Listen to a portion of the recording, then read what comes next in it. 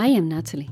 In my work as a healer, therapist, and in this podcast, I consult the spirits, guides, and counselors. I have been working this way for over 13 years, and this connection has existed from the day I entered this world. In this podcast, In the Heart of Being, a spiritual journey, the spirits, guides, and counselors connect me to the layers of being, dimensions, and the library of knowledge, where we connect the spirit with the body, which I love to share with you all. My partner in this podcast is José, a very dear colleague, with the right questions and a vibrant energy. Will you join us in our quest, weaving the unknown into the known?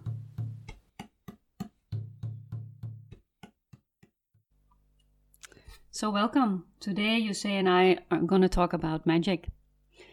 So we all, well, not all, but most people love magic, one way or the other, you know. Some are very attracted to the magical fairy tales, like the ones we know from Ireland, or others love Harry Potter.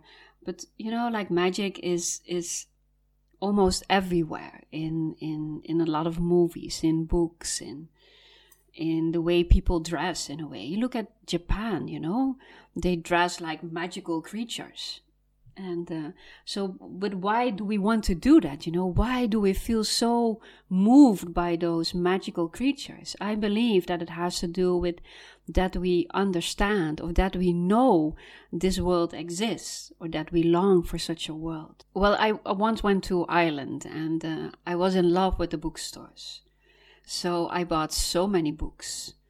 And I didn't want to pay extra for the luggage when I got back home from Ireland to Amsterdam. So I put on all my clothing so that I could take the books as hand luggage. So, but when you come in those bookstores, it's like magic comes to life.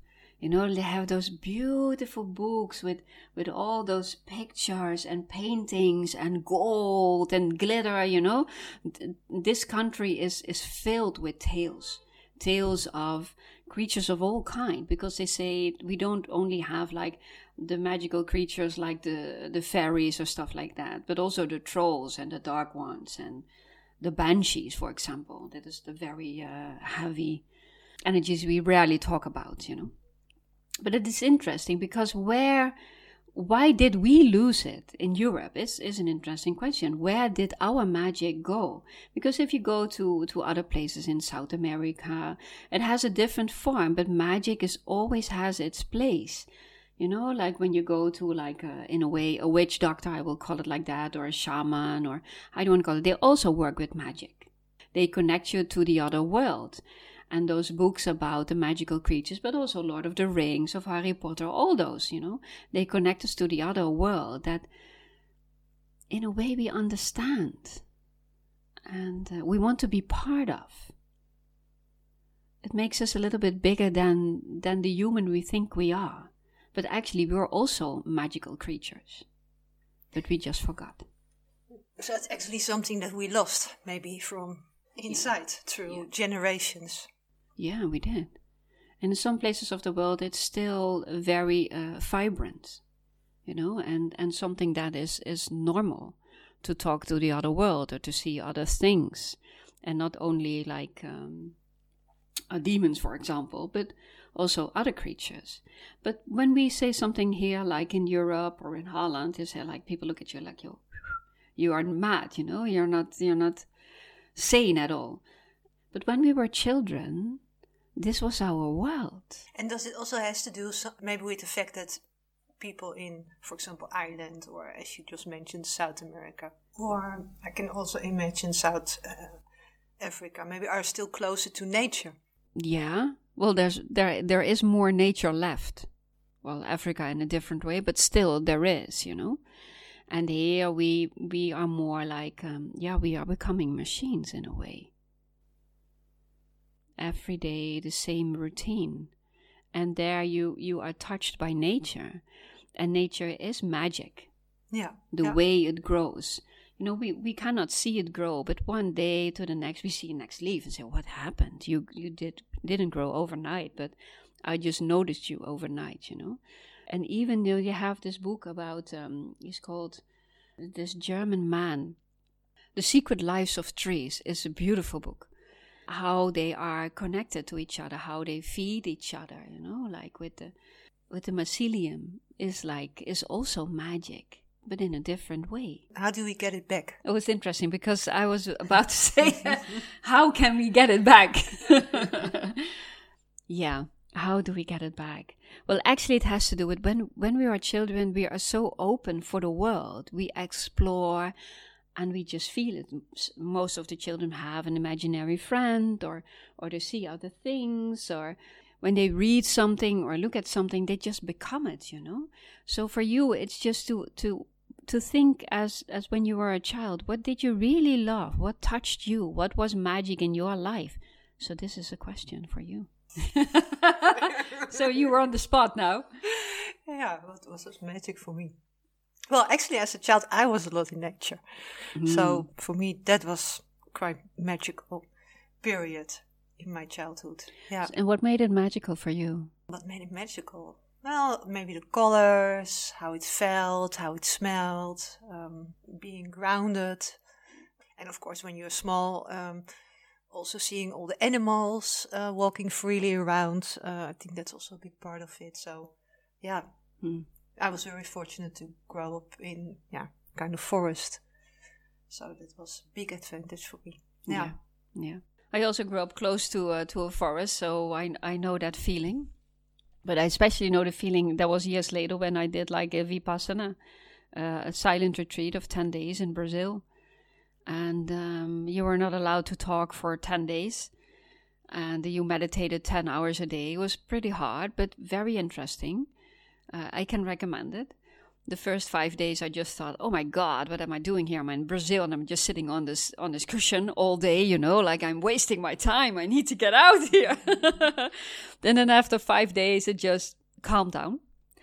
And in the beginning, you get so many thoughts and everything, and then it quiets down, and then you come in the magical space, and you just see everything: the leaves, the colors, the animals. I saw a hummingbird, the black spiders, and I don't know, all those things. And you're so touched, you feel so united, This is what magic also does, You have magic on different levels, but when you see the magic of life, everything ceases to exist and you start to be. But now magic has a lot to do with creating the perfect person. So it went to a whole different thing. If we look at how we perceive magic in the world now, it's like I thought of it and I created it. So it became something different. But it's not the magic I am talking about. Yeah, it feels like the playfulness is out of it. Yeah. It's a forcefulness they use. So I want this in my life and I'm going to create it. That's magic. That I don't believe. I say, I open for it, and then I let magic touch me, embrace me. And then also those creatures as children that we saw or that we felt, they come back into our lives. But most people are scared for the other world. That's why they went hidden. And I always thought, like the Lord of the Rings is actually a very... Opening up? No. It's actually how it is. A lot of the magical creatures went underground in a way because their time in our world was over, like when the elves leave, stuff like that. And this is true. A lot of them just left because there was a time that we went to a different level and that we were more focused about creating things in our lives and there was no place for them. And then life becomes hollow. Because we need magic. We need to be touched by something in a way we do not understand, but we truly feel. So getting in touch with magic again is getting in touch with the child in you. And for you, it was nature. I loved books until today. I read like 5 or 7 books at the same time. I still do. And then I a thing here and a thing there. And then just like my whole imagination just run wild, And that was magic for me. And what was your favorite book then? You still remember? I don't know. I read so many. But if we talk about this subject, is there a favorite which you still, what's your first thought? Well, my first thought is a very dark book. Okay, but that's also, as you said just right away, Yeah. magic. It was called The Mother of David S. Do you know that book? No. Was about a mother that her son became addicted. Oh yeah, of course. This also, yeah. And you had several. And I love Thea Beckman. We all love Thea Beckman. Like Torch World. That one. But both are pretty intense. They are. And that's, the magic disappeared in those lives, in those books, And with the Mother of David S., I thought it was really interesting because how far does the love of a mother go, She just gives everything and she knows that in the end she cannot help him. And then one day she decides that she stopped helping him. And then this is how it goes. And... but that there are not books about magic. But I always felt magic inside me. That I knew that there are things that we can create out of magic. That we can create things out of thin air. Also when we get an insight, we get touched by magic. And we don't know where it comes from. So we have the magical creatures, but we have also the magical touch. The magical insight. I saw this book of Stephen Hawkins, and it was about time. And we talked about the other time, Beyond Time. And I told you, I don't believe in time. And I've seen this book several times. And I thought, interesting book. But I didn't bother. And then one day I was walking down the streets and I saw this bookstore. And I saw it in a window. I said, okay, now I'm going to buy it. I went in. And I bought the book. And then I opened it. And there was written, for Natalie. So this is magic. Oh. This is magic. It finds you. It shows you all the time. But sometimes we don't pay attention. But this is magic. And the interesting thing is, in his theory, is that in the beginning he believed in time. And he didn't believe in God or things like that. But during his life, when he got older, he said, the way everything is organized, there must be something that is creating it. So this was an interesting twist, But this man was also touched by magic. So magic is really wide, actually. And it goes beyond the creatures. But this is our first introduction to magic. But magic is being at the right place at the right moment. This is also magic. Need to know when you can love and need to know when you let go. I don't know why they say that. But this is also magic. Love is a very magical thing. Someone opens the door and comes in and love just ignites. This is magic. We cannot explain it. Well, 100 of people can come through the door and you're like, I don't care. And then this one person just comes to the door and you're like, you instantly know. So, true. Yeah. So we just need to see more of the magic and less of the doing in our lives, because that creates a path that is already paved out. Yeah, so it's more seeing, more being open for it.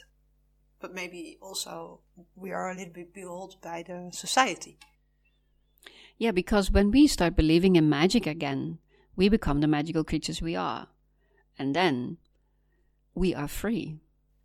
That's not what other people want, because then we are not controllable anymore. And when we become those magical creatures again, when we find this freedom inside ourselves, when magic comes back in our lives, we start creating a whole different world. And sadly but true, there are creatures in this world that like their power. It's not about money. It's never about money. It's about power. And when we find freedom inside ourselves, when we become those magical creatures, there is no power, because we know who we are. And then life becomes us. Next time, Yusei and I will talk about kindness of the heart, how a small act can have an unpredictable outcome. A true act of kindness is one without cognition, before our thoughts catch us along. When we are kind to ourselves, we are kind to others, and we give ourselves and them the permission to blossom. And then we truly become free. But more about that in our next episode. If you have any questions, you can leave them in the Q&A section on Spotify or one of the other apps you use for listening to this podcast.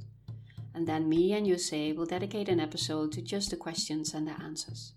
In the meantime, you can connect with us on natalienevely.nl and on Instagram, In the Heart of Being.